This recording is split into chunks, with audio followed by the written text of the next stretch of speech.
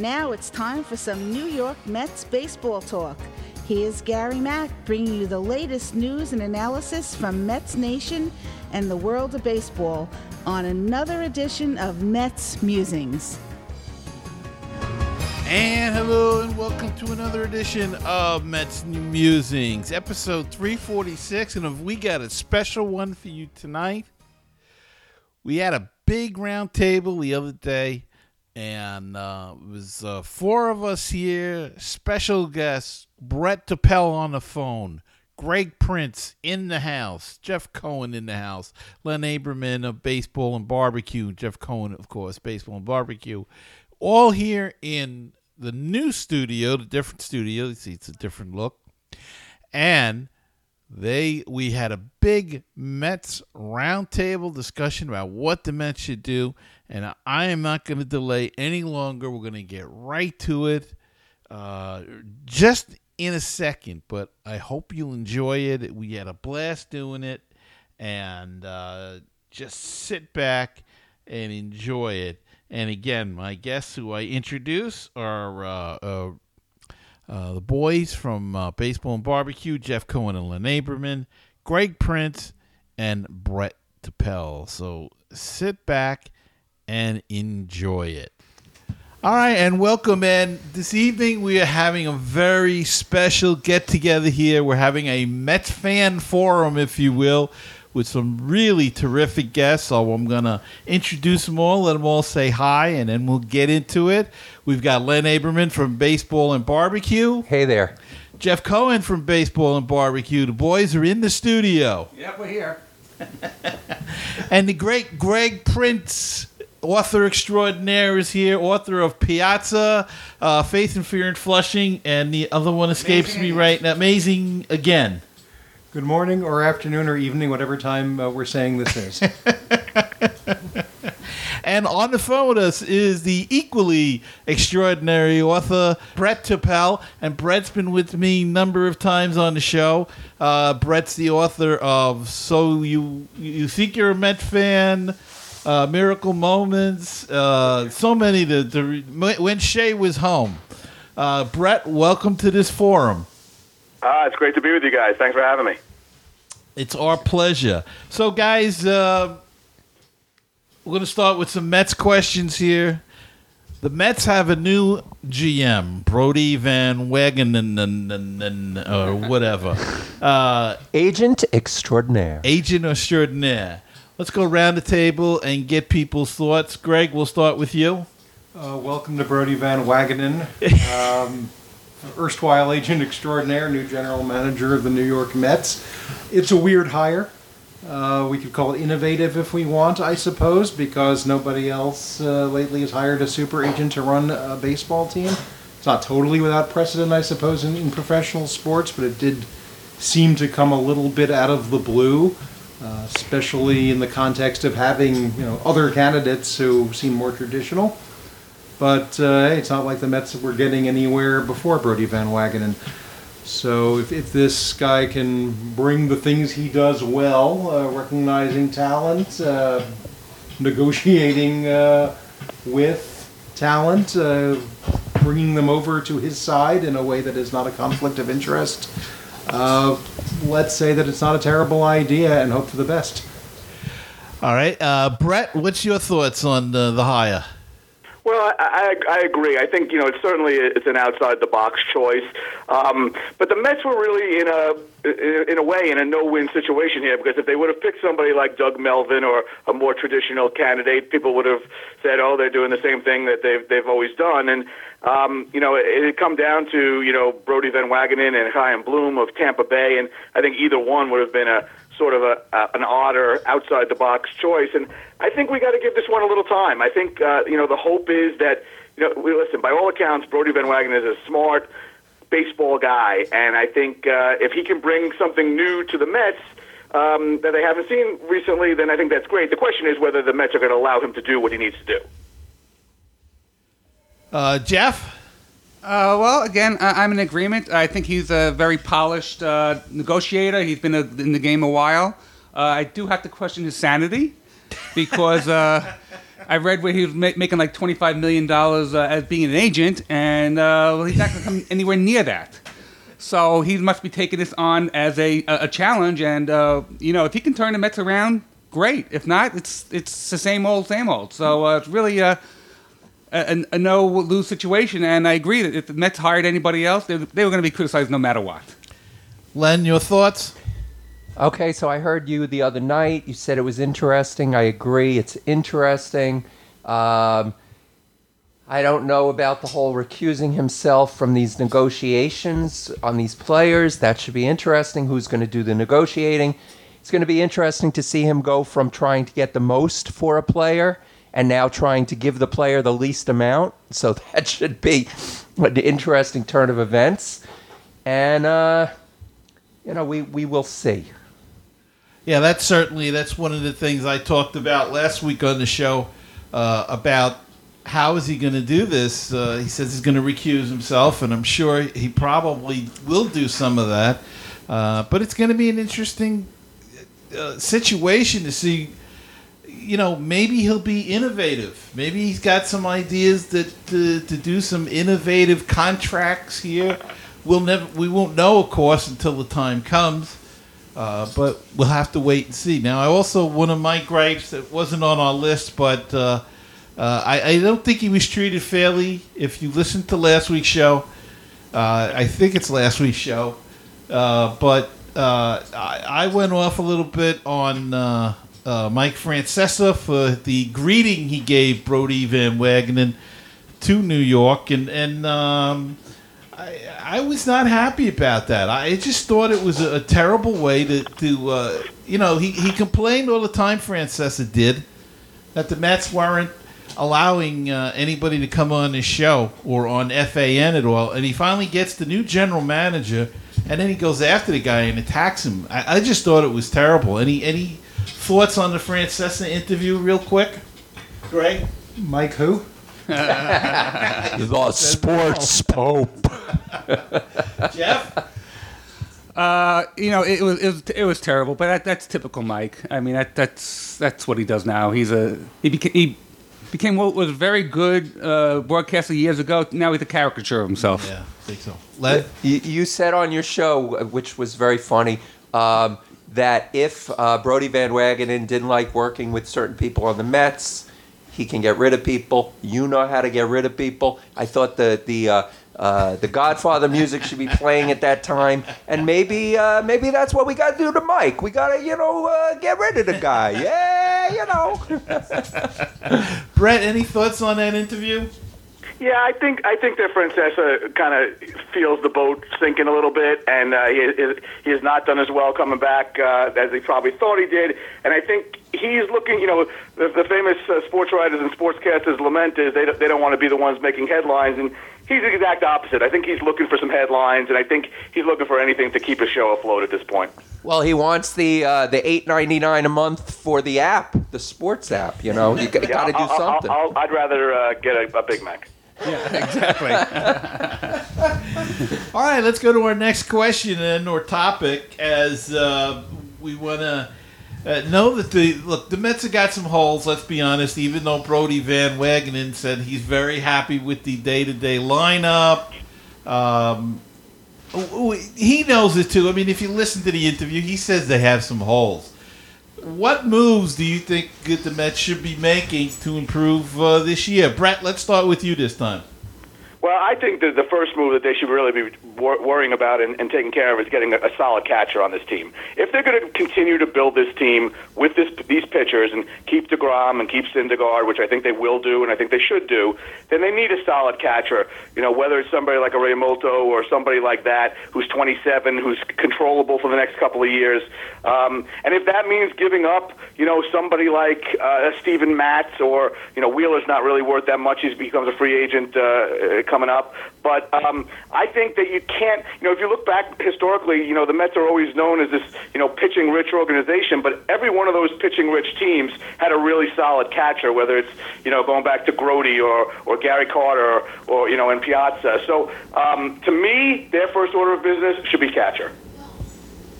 Okay, Greg. Yeah, I mean, they've basically been using, if you guys remember the Johnny Bench pitchback, you'd set up in your backyard and you throw it and you hoped it would come back to you, is basically how the Mets have been going for what seems like the last 10 years or so. Real Muto is a hard mountain to climb, only because I think a lot of people are looking for him, and the Marlins have such a strange value system in terms of what they could possibly want. But I guess Grandal is out there, who is not exactly a catcher, but he does play the position and he does hit. You need a center fielder. You hope Lagares is healthy and can play at least half the time, but I think I heard the phrase strength up the middle from Brody, now that we're on a first-name basis, and I don't think he means second and short. So catcher, center field, and while we're dreaming, a whole new bullpen, or at least something resembling an island of stability out there. I don't think they know what they've got. So he's got a few things to do, but there is a nice little core, which I don't think I would have believed. I don't know, last June or thereabouts, when they were sinking into the East. So I don't think he was out of line to say I like our lineup and things like that. I don't think coming to town and saying, God, what a mess this is, was going to endear him to anybody. So, have at it. I agree. I mean, what did you expect him to say? He's got to be positive. He's got to be positive for the fan base. He's still trying to sell tickets, So, it was crazy that, again, getting back to Francesa, going after him for saying those things. But, you expect him to say that. Jeff, what's your thoughts on what the Mets need to do? Well, I think they really need to settle on a first baseman and stop this revolving door around first base, be it Bruce, Alonso, or Smith, or Flores. I mean, get an everyday first baseman. It could even be Cespedes. He wants to play first base when he comes back. Well, Cespedes, exactly right. So they really got to do something with that. I agree with the catching situation. There's a couple of free agents out there. Wilson Ramos is out there. But, yeah, they need someone who's going to, solidify that position. As Greg mentioned, center field. There's a name out there who's fallen out of favor with the Twins, Byron Buxton. He might be able to get for cheap. I know he didn't have a great year last year, but he's still only 24 years old, and he was really highly rated for center field. So that might be a name that the Mets might want to target. And also, they got to upgrade the third base position. I mean, Frazier's a nice guy and all, but like I said before, he can't live with a .210 batting average. That's just terrible. Len? Well, I'm one of the people that thought that they should have made a trade this season, trading those pitchers. I think DeGrom or Syndergaard or both. They didn't. They held on to them, and now that they've got them, they've got to win now. But they've got so many holes at all these positions, and the problem with them is they either make one big purchase of one big player in the offseason, or they make a lot of little players. I remember when the Mets' big acquisition one year was when they purchased Diamond Vision. So they, the problem is they've got to do more than just the one player. They can't just get a Bobby Bonilla like they did one year, or a George Foster as they did one year, or a Cespedes one. They've got to fill the positions. They can't be afraid to spend the money. They need to get a catcher. Like Jeff said, first base is an issue. The whole, we'll just put him at first base. Ask Keith Hernandez if anybody can play first base. It's not the easiest position to play, and they have all these players that they think they're just going to put at first base like it's their DH spot. So they need a bullpen. And they definitely need the catcher, because if they are going, like Greg said, if they're going with these pitchers, they star pitchers, which they are. Syndergaard, DeGrom, Wheeler, Matz, right? These guys, they're very good pitchers. They've got to have someone better than a pitchback to throw to. So there's just so many holes on the team that I worry that they're just not going to, be able to fill them all in one off season. Not the way they do it. You mentioned pitching. Should we trade a pitcher for more hitting? And really, what is out there that would you really want to break up the pitching staff to include? I mean, there's no real catches other than Real Muto. Right, but what's it going to take to get him? It might take, it might take a pitcher. It's going to take... I don't think a pitcher's going to do it. I think it's going to take minor leaguers. I think it's going to be an Alonso, maybe a Justin Dunn, maybe a David Peterson, and maybe even somebody else. Maybe they would take a Matz to throw in to have somebody at the major league level, but I don't think it's not going to be one pitcher unless it's a Syndergaard or a DeGrom, and even then I'm not sure. And then what's the sense? Any thoughts on that? What do we take to get a Real Muto? Greg?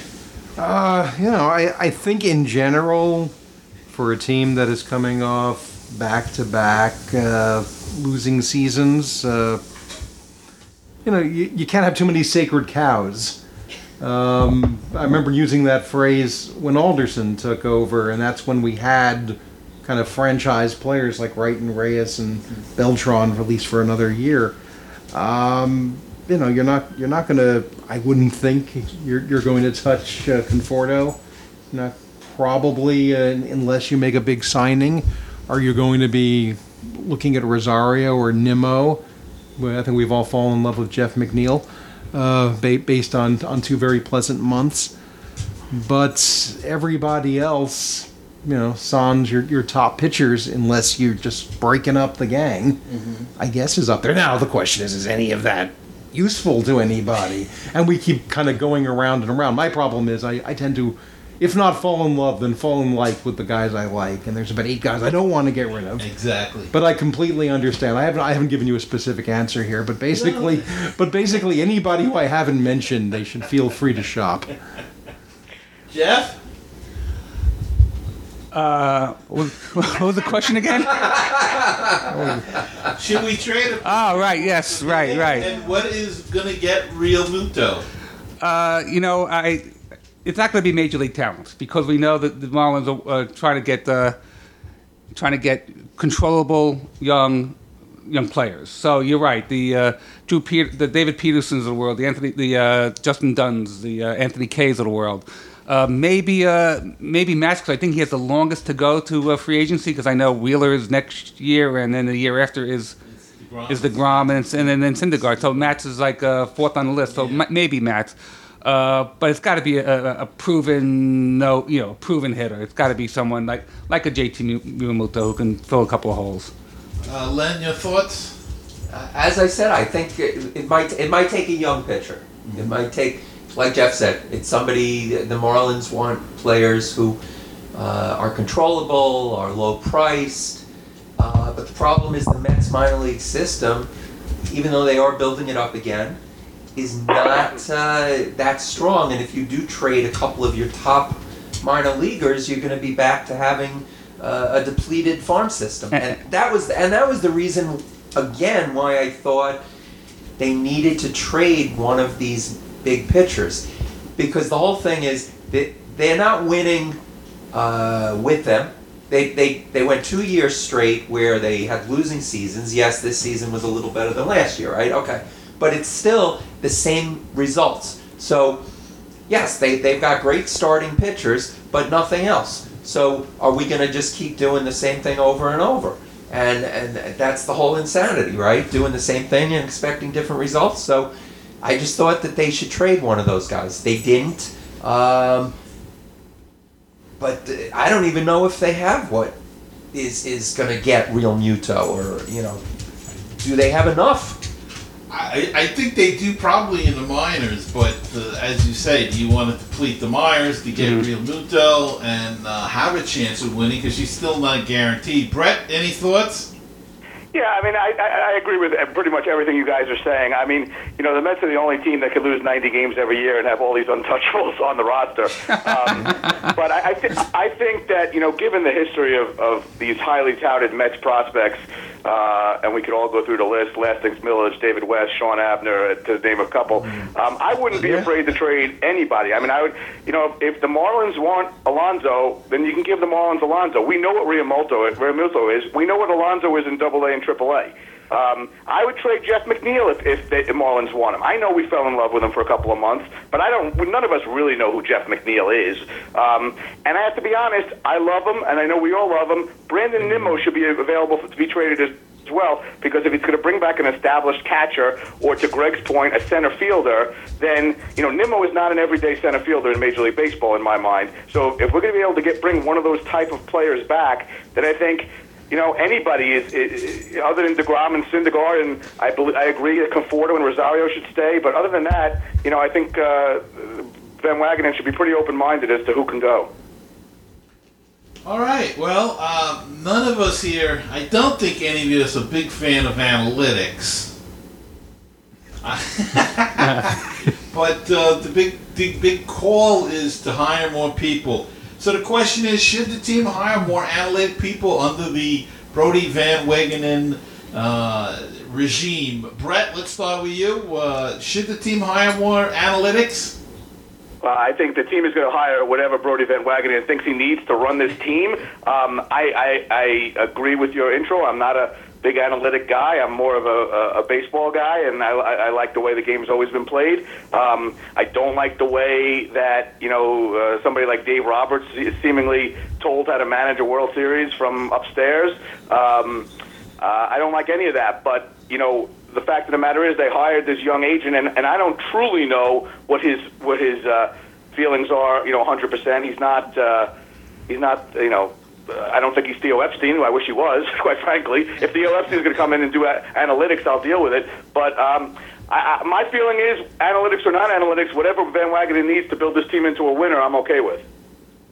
It's interesting that you mentioned Dave Roberts and getting managed from upstairs, but that's not really the first time we've heard that. And going back years, Al Campanis, you guys had him on your show, his grandson. Did he mention that about how Al Campanis had a direct line down to the dugout, and he would call and tell, I guess it was Walter Alston at the time. Yeah, it must have been, yeah. Tell him what he thought he should be doing and to bunt in certain situations. So it's really, I kind of thought it was a new thing under Alderson and this current generation of general managers.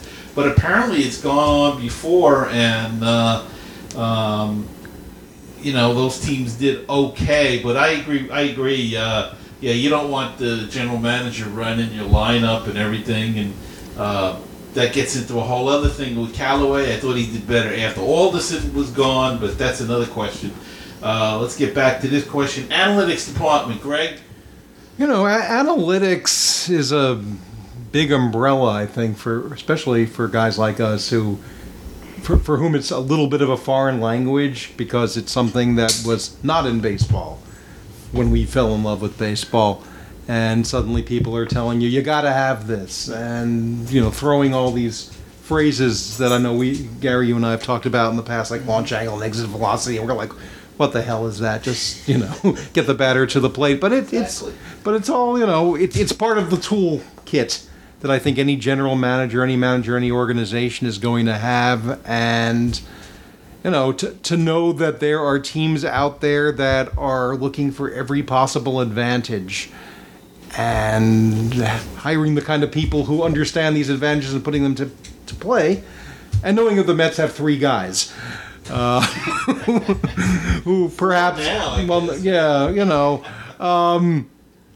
think it's, no matter the sort of foreignness that it has to us and a lot of fans, I think it is already part of the game. So the more advantage you can look for, I'm all for it. I would assume that, Van Wagenen will get what Van Wagenen wants, and I'm sure he's very well versed in it, because to make his various cases with other teams and arbitration and things like that, he's had to look at all kinds of numbers. So, a greater comfort with that can't be bad. I mean, when you watch baseball today, especially in the postseason, but you see it during the regular season, you're so used to watching line drives up the middle and thinking, all right, it was caught.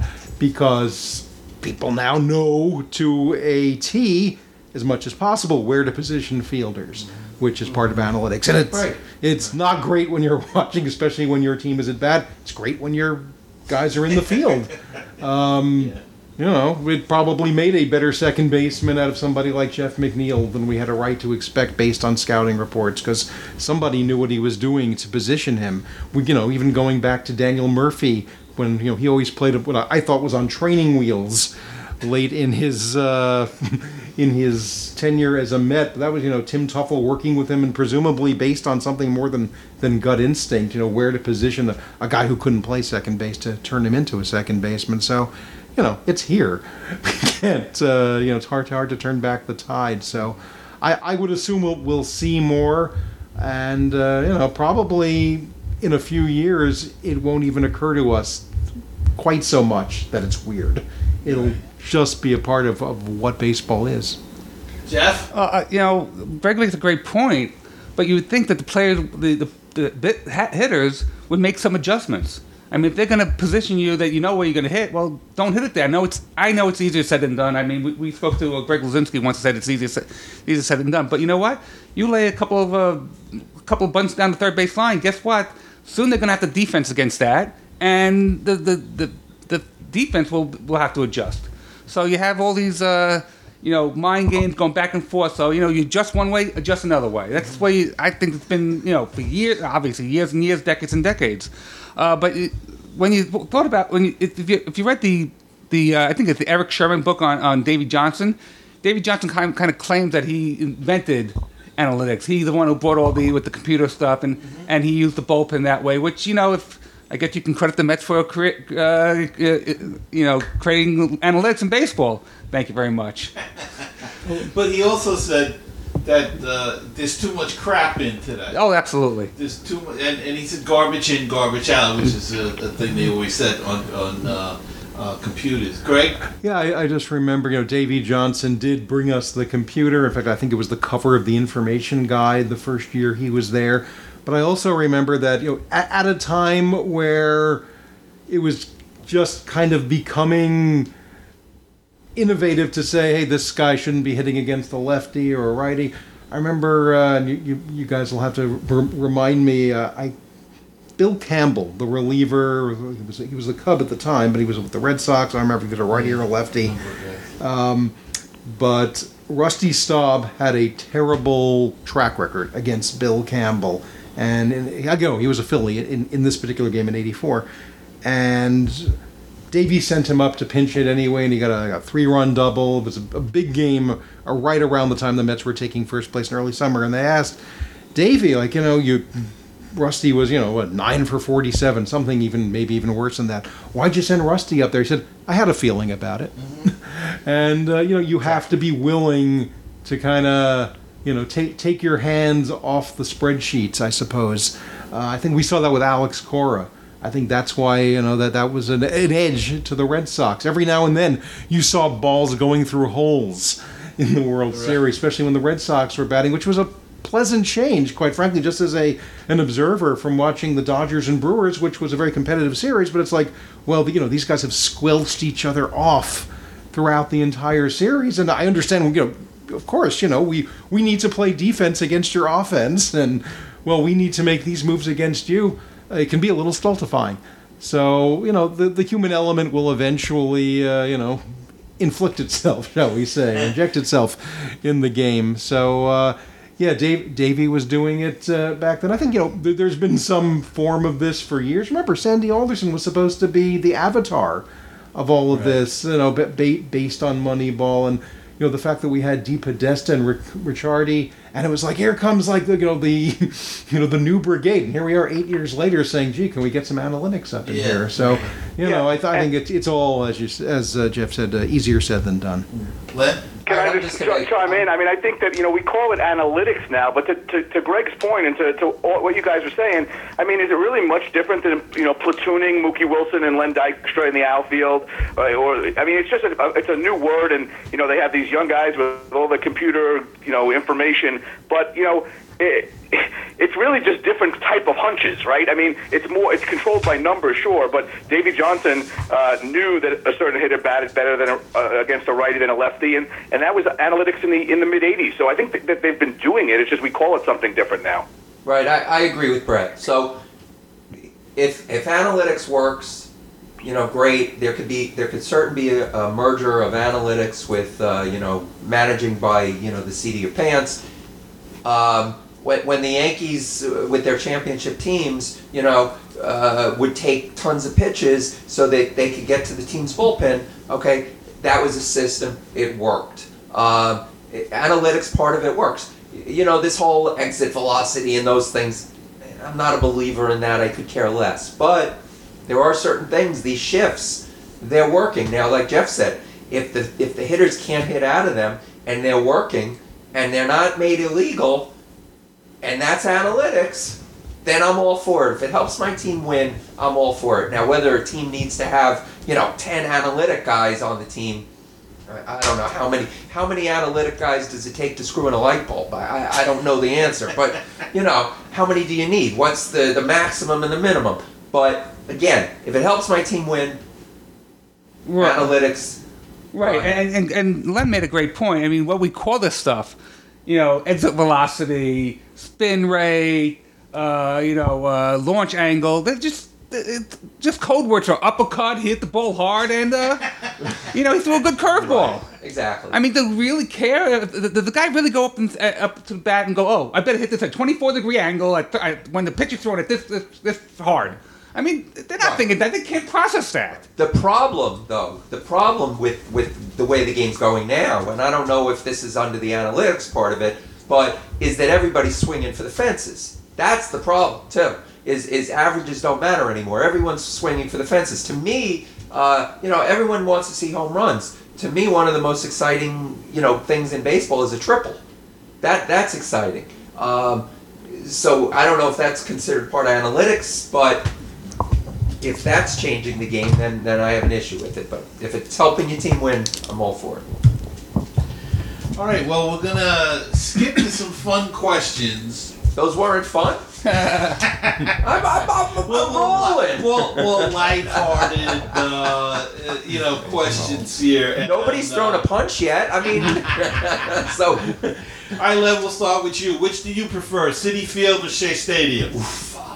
Oh, I gotta say, everyone called Shea Stadium, a dump, but it was my dump. And, I grew up with Shea Stadium. I remember walking through and the first thing you see is that the grass, and you just, and after just the ramps around, walking down the ramps, and I prefer Shea Stadium as far as, for sentimental reasons. If I'm looking at it from, which is a better stadium, I mean, Citi Field is beautiful.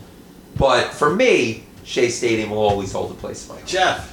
Well, I'll do my best for my princess. Okay, let's be honest, okay? Okay, let's be honest. Can I get you a Diet Coke? Give me a Diet Coke. Look, Shea Stadium has the history. Well, it was a dump, but it was all dump, and it has the history. It has the Tom Seaver performed there, and so did Dwight Gooden and Darryl. I mean, that has the history. But as a stadium, I got to go with Citi Field. When you go and get concessions, you can actually see the game. Let's put it honest, the restrooms are much better than at Shea Stadium. But Shea Stadium has the sentimentality and the nostalgia. And, I love Shea Stadium. I grew up there, but Citi Field is right now, it's a better field. Brett? Yeah, I mean, I think that it's a little bit of a hard question to answer. I think we all probably agree that for nostalgia's sake, Shea Stadium is something that we remember fondly, and I'm actually really happy that Shea Stadium is remembered fondly, because the last couple of years at Shea Stadium, we were speaking no fond words about the stadium. It wasn't a great place as a fan to go see a ball game, although the sidelines were good. But you didn't want to be sitting in the upper deck at Shea Stadium, in April or even early May. As a fan, for a fan experience, Citi Field, I think, is obviously far superior for the reasons that a couple of you guys have mentioned already. But listen, Shea Stadium will be the place that my grandfather took me and my father took me, that I took my son. So there's always going to be a part of Shea Stadium in all of us that were fortunate enough to be there. But I mean, I think to be able to plunk down a bunch of money and have a good fan experience, I don't think there's any question that Citi Field delivers on that. And let me just say, there's a book that immortalizes Shea Stadium, right, Brett? Well, let me tell you, by 1975, for some reason, after 11 years, Shea Stadium was already in pretty bad shape, and by 79, it was basically dilapidated. But yeah, I appreciate the kind words. When Shea was home, available at all fine bookstores. Plug it when you can do it. Plug it away. Greg. Well, in 2019, I'm going to pick Citi Field because it's there. I don't know. I sometimes wonder if they had just said, you know what, we have a perfectly good stadium and we're going to do something about upkeep and make some renovations. And if we were still going to Shea Stadium in 2019, at which point, what, it'd be year 56? And would it be talked about sort of in the somewhat hallowed tones that, say, Dodger Stadium gets from the same era? I think Shea Stadium had to go away to be truly appreciated for what it was, that it was this place, you know, for, as everybody said, you know, the green grass, and although, yeah, it could get freezing in April. It gets freezing in April at Citi Field, too. Yeah. I think it's worse at Citi Field. It has a lot more openings, but that's another story. You know, Shea's product was baseball when the Mets were there, and you had nothing to distract you. And, you know, the idea of plunking down a bunch of money, you didn't have to do that quite so much at Shea Stadium, although, you know, prices were rising right up to the moment they closed it. Listen, you know, Shea Stadium and the Mets were synonymous. And, you know, not only, you know, on a personal level for everybody whoever went there, but just, you know, I still tend to, you know, if I'm taking the train and they say, you know, where are you getting off, I'll say Shea. And not out of any great, you know, making a statement. It's just like, I can't say Mets Willets Point. Right. Or, you know, I feel I should be getting a commission if I have to give advertising to Citicorp or whatever. I mean, listen, Citi Field, I've grown used to it. 2015 kind of pulled me into the present where Citi Field was concerned, because I got to see a winning team there. Mm-hmm. And I got to go to a playoff game and a World Series game. And that was something that Citi Field did not have going for it for its first 7 or so seasons. Or I guess that was the 7th season. So I think secretly, because, you know, I'm older now and enjoy creature comforts, I probably don't mind that the seats are a little bigger and the concourses are more navigable. And yes, the restrooms are, if not state of the art, then certainly beyond state of the Shea. But, you know, there's always going to be a piece of me that wants to know, you know, where the hell Shea Stadium went and why I can't go there tonight to see the Mets play the Reds. You know, what Greg said, being there for a playoff game and a World Series game, I was not able to do that at Citi Field yet, but I was there at Shea Stadium during those years. Mm-hmm. And I tell you, that upper deck rocked at Shea Stadium. It actually shook, and it was so much more exciting, I think, because I haven't experienced such the feeling yet at Citi Field. I mean, I've been to a couple big games there, but when Shea Stadium was rocking, it was literally rocking. Game 4, 2000 NLCS, I was in the upper deck, that inning where it was like one double after another. I honestly thought I was going to fall to my death. because the thing was shaking like it had never shaken before. And, you know, fine, if this is the way I have to go, tumbling however many feet while Todd Zeile is driving in Benny Agbayani or whatever, this is the way to go. I will say Game 3 of the NLDS in 2015, when Yoenis Cespedes launched a ball into the left field landing, or whatever its sponsored name was that year, I felt I was out in left field on the field level, I think either just inside or just outside of fair territory. It did vibrate, and that shocked me because I never felt anything like that at Citi Field. Also, we had Chase Utley being introduced to us that night, and if you were ever going to bring out every Mets fan's inner Shea, it was to feed us Chase Utley. And we were all pretty stoked, and, you know, Mets fans will be Mets fans, so I think Citi Field got kind of moved to another level for me that night. But you know, you know what? Let's get some more playoff games and have something to compare Shea Stadium for to. that. I remember at Shea walking when you were going to the upper level, and those little stone, you know, the steps, and you were walking, and you didn't want to look back, you don't want to look down, because you were going high and there was nothing to hold on to. I remember just walking on they were little steps. And the other thing I remember is the rain delays at Shea. If you had a big rain delay, I mean like a deluge, the water was just pouring in. I remember it pouring over the ramps, and there was like no place to stand. Yeah. You had to stand because it was coming in from both sides, and you had to stand like right in the middle. Otherwise you're going to get soaked. It was right. It was a waterfall from both sides. But so those were two things I remember. All right, two more quick questions, and then we'll wrap this up. Greg, you and I have been on Rising Apple and Metsian podcast numerous times together, and our good friend Michael Lecoland, his big issue is erecting a statue of Joan Payson. First statue the Mets erect, and of whom? Greg? I hope it's of Brody Van Wagenen by popular demand in about 2 years. Putting that aside, because he seems like a very humble guy and wouldn't want to draw attention to himself. Tom Seaver. I mean, I don't know how there isn't a Tom Seaver statue at this point.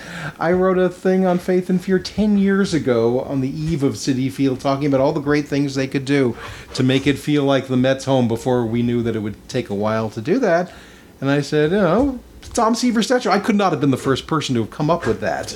I mean, you travel around the country if you're so inclined and fortunate enough to do so. Go to other ballparks, and it's not a wish list thing. We saw this week with the passing of Willie McCovey. You watching coverage on MLB Network. There's his statue, and it's not the only statue at AT&T Park. You can go around baseball and see several. The Mets have an apple out of a hat outside the ball. And that's great. I'm glad they didn't get rid of it. I'm glad they took it out of the basement at Citi Field after that first year. And it's nice, but it gives you something kind of, not only from a logistics standpoint, meet me by the apple, that sort of thing, but it gives you something to rally around, something to identify with. And that's just an apple. Tom Seaver, I don't have to tell anybody on this call who he is, what he means to this franchise. Why we love Shea Stadium, why we love the Mets is probably because we watched Tom Seaver pitch for, 10 plus years or however long we did. It's insane that there's not a Tom Seaver statue. I remember a blind quote. It was 2009, first year where nobody was happy with Citi Field, and they were on the verge of doing the 40th anniversary celebration of the 69 Mets, and people were grumbling, where's the statue of Tom Seaver? And an unnamed Mets source said, at that time they had not yet sold the event out, and said, we can't even get people to come see the real Tom Seaver. What do we need a statue for? Well, that makes me proud. So, I don't think it's asking for much, and to our friend Michael's point, Joan Payson ought to be. I think there should be all kinds of, right. We could do this all day, and I won't run down the list, but there's no, just to have an alternate pick here besides Joan Payson and Tom Seaver, David Wright should have a statue soon. I mean, never mind retiring his number, which I think is a can of corn. I don't want to say a slam dunk because this is baseball. But I mean, David Wright is the one immovable Met who refused to be moved except by a bad back, who never wanted to leave, who never changed his story about wanting to be a Met from day one to day last. Somebody who every person who roots for the Mets now has a clear memory of. And, if you wanted to have David Wright jump the line even, I mean, Tom Seaver's my favorite player and always will be. But you know what? If you want to say, we are grabbing this momentum and this love that we feel for David Wright, and he's going to be not I hate to say it because with his bad back, I guess he was a statue at third base at the end. But in all fondness for David Wright. Put him on the list, and we could talk about other people, and you know what? There should be a little more in the budget than for one statue. So yes, but the Mets will make one statue a year or every and it will century. Be for either Fred Wilpon or Jeff Wilpon, I imagine. So. Brett, that I have to follow.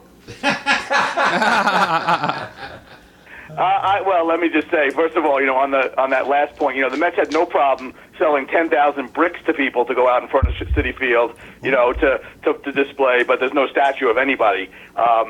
I think, listen, I think Seaver is clearly the first one that should go up. I'm fine if you want to put one up of Gil Hodges and David Wright and, Joan Payson and whoever else. I think the interesting thing is, and, I had the opportunity to go to Citi Field toward the end of the year with a group of kids, actually about 75 of kids for the school I work for, and what they noticed was they noticed the apple in the hat, and they noticed when they walked in it was a giant 42, which kind of looks like a statue in some ways. And, I explained, obviously, it was for Jackie Robinson, and they all know who Jackie Robinson is, but they said, but why is it here in the Mets ballpark?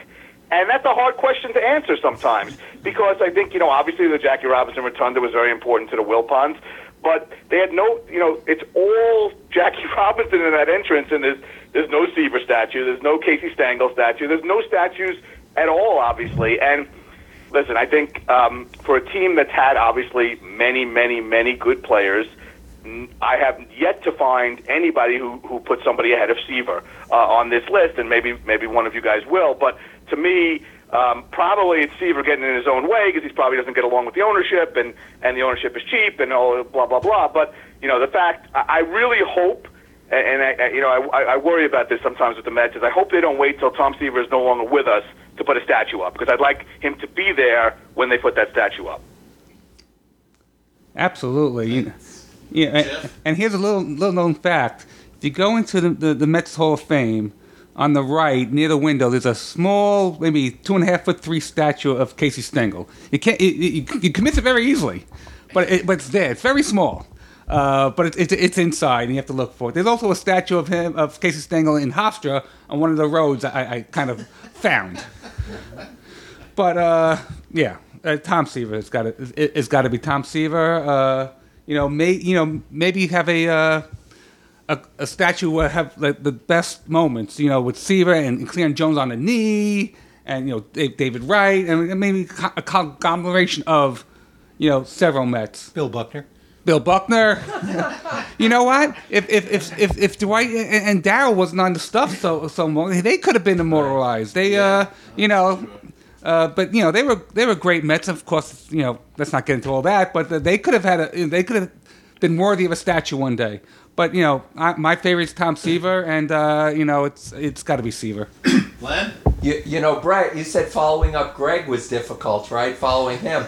Think about it. I'm sitting here with two prolific authors, right? You've each written numerous books, and the only thing I've written is a grocery list. So, that's tough. But as but as long as you get coupons, you're fine. That is true. I do get $2 off on a Ben & Jerry's ice cream. So well done. But I would say in this whole Me Too movement, maybe Joan Payson. The problem is if you put up a statue now of even Tom Seaver, okay, well Seaver, you'd have the youngsters now.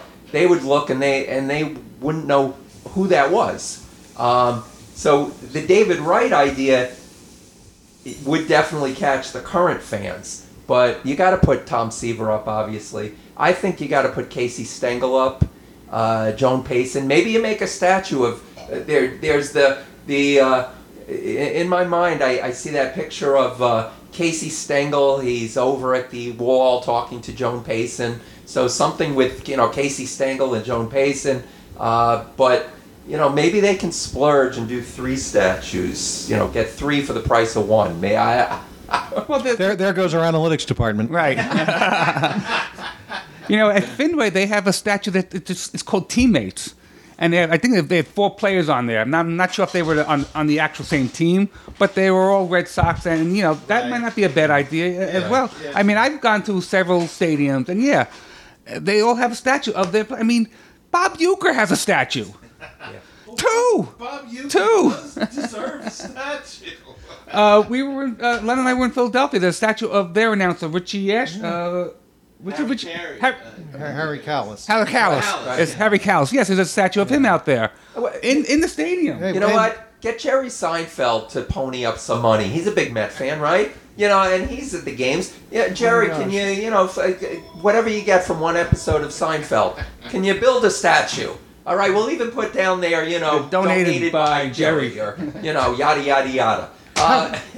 How hard would it have been to have named the section of left field Kiner's Corner? Right. How hard would it have been to name, one of McFadden's or whatever, call it Murph's? Put something, all these, I don't want to get too ahead of myself when it comes to talking about barbecue, but Blue Smoke may be a great brand. How hard would it have been to have partnered with Rusty on something like that? And get other than Mex's, Keith's Grill, I guess it's called, with the Mex hamburger, which I think most people would forget existed, except he visits it twice a year on TV. There are all these opportunities to just make people, feel good about the Mets, make...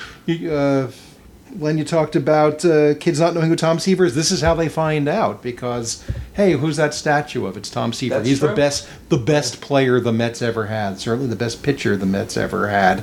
I mean, maybe one of the best pitchers baseball's ever had. Yeah, and how do you make sure that the best Mets pitcher is in that conversation? By continuing to, every time the game is on TV, there's a shot of the Tom Seaver statue. And that way, announcers just kind of naturally say, well, he looks like a young Tom Seaver out there, which, quite frankly, you don't hear enough for my money. The 42 is a good focal point. People do meet at the 42. People say, I'll meet you after the game, meet me by the 42. I see a lot of families who probably wouldn't otherwise have something to feel good about, gathering around the 42 and taking pictures. I think the Jackie Robinson Rotunda serves a good purpose. I mean, there's a George Washington Bridge in New York. George Washington's not from New York, but that's okay. Jackie Robinson played close enough. I don't mind the Jackie Robinson Rotunda. I mind that it stopped there. Correct. And there's so much more you could be doing with a ballpark other than, putting ads on the outfield fence and bombarding you between innings with offers to trade up and buy more tickets and help this sponsor out as if they are a charity. So I'm going off the rails here. I'll stop. Well, I want to see what Gary has to say. I forget the question now. Statues. I don't know. I love Michael McCullen's idea. And I have to give him credit. He's the first one that I heard, the Joan Payson, because without Joan Payson, we had Shea Stadium. William Shea played a major part in bringing the Mets back to New York, but we don't really have anything that honors Joan Payson anywhere. I mean, she's in the Hall of Fame, but we don't. There's no other display of thanks or emotion or whatever you want to call it towards her. So I think a statue, I love the idea of having a statue of Casey and her, and maybe you could just tweak it a little bit and stick Gil Hodges and make it a 3 statue. A trio. A threesome? A threesome, yeah. A ménage à trois. I think that would be a great way to honor this terrific lady who brought this team, who spent her money, big Giant fan, brought her back. She brought Willie Mays back to New York because she loved Willie Mays. And yes, did her heart get in the way sometimes of winning? I think in the early years, yes. I think it did because she was nostalgic for New York Giants baseball, and she wanted a National League team. And I think she brought back players that she loved and pushed to bring them. And she hired Casey and George Weiss, who clearly were probably over the hill at that point in time. But I'd like to see her. Seaver, of course, without a doubt, greatest player probably in franchise history. David Wright, great idea. I think I've been a David Wright advocate for a number of years, and I've said it on numerous times about how I think that people say, well, he signed that big contract, wasn't worth it, but he got it for what he did as a Met and what he meant to this franchise as a face of the franchise and as a face of Major League Baseball. And that's why he got that contract, and he deserved every penny he got. because if you just go back to the All-Star season, when the All-Star game was in New York, that guy was everywhere, all over TV. He was in the home run derby all the time while playing. He started in the game. I don't know how he had the energy left after doing interviews all over the place, all kinds of times. He was just Mr. Met without the big head. So, it was an honor to watch him play one more game and see him up at bat. And I don't care if he popped out, struck out. It's like a thing that if I could go to my golf roots a little bit with Arnold Palmer, when he was getting older and he started not playing in tournaments, and he says, I don't want to play, I'm terrible. People don't want to watch me play that bad. And somebody said to him, no, we want to see you. We don't care how you play. We want to see Arnold Palmer on a golf course. And that's what we're interested in. We don't care what you shoot. We don't really care. We want to see you with the Masters. And that was the same way with David Wright. We just wanted to see him play one more time. After all he went through, all the work he did, everything, to see him get out there one more time was just amazing.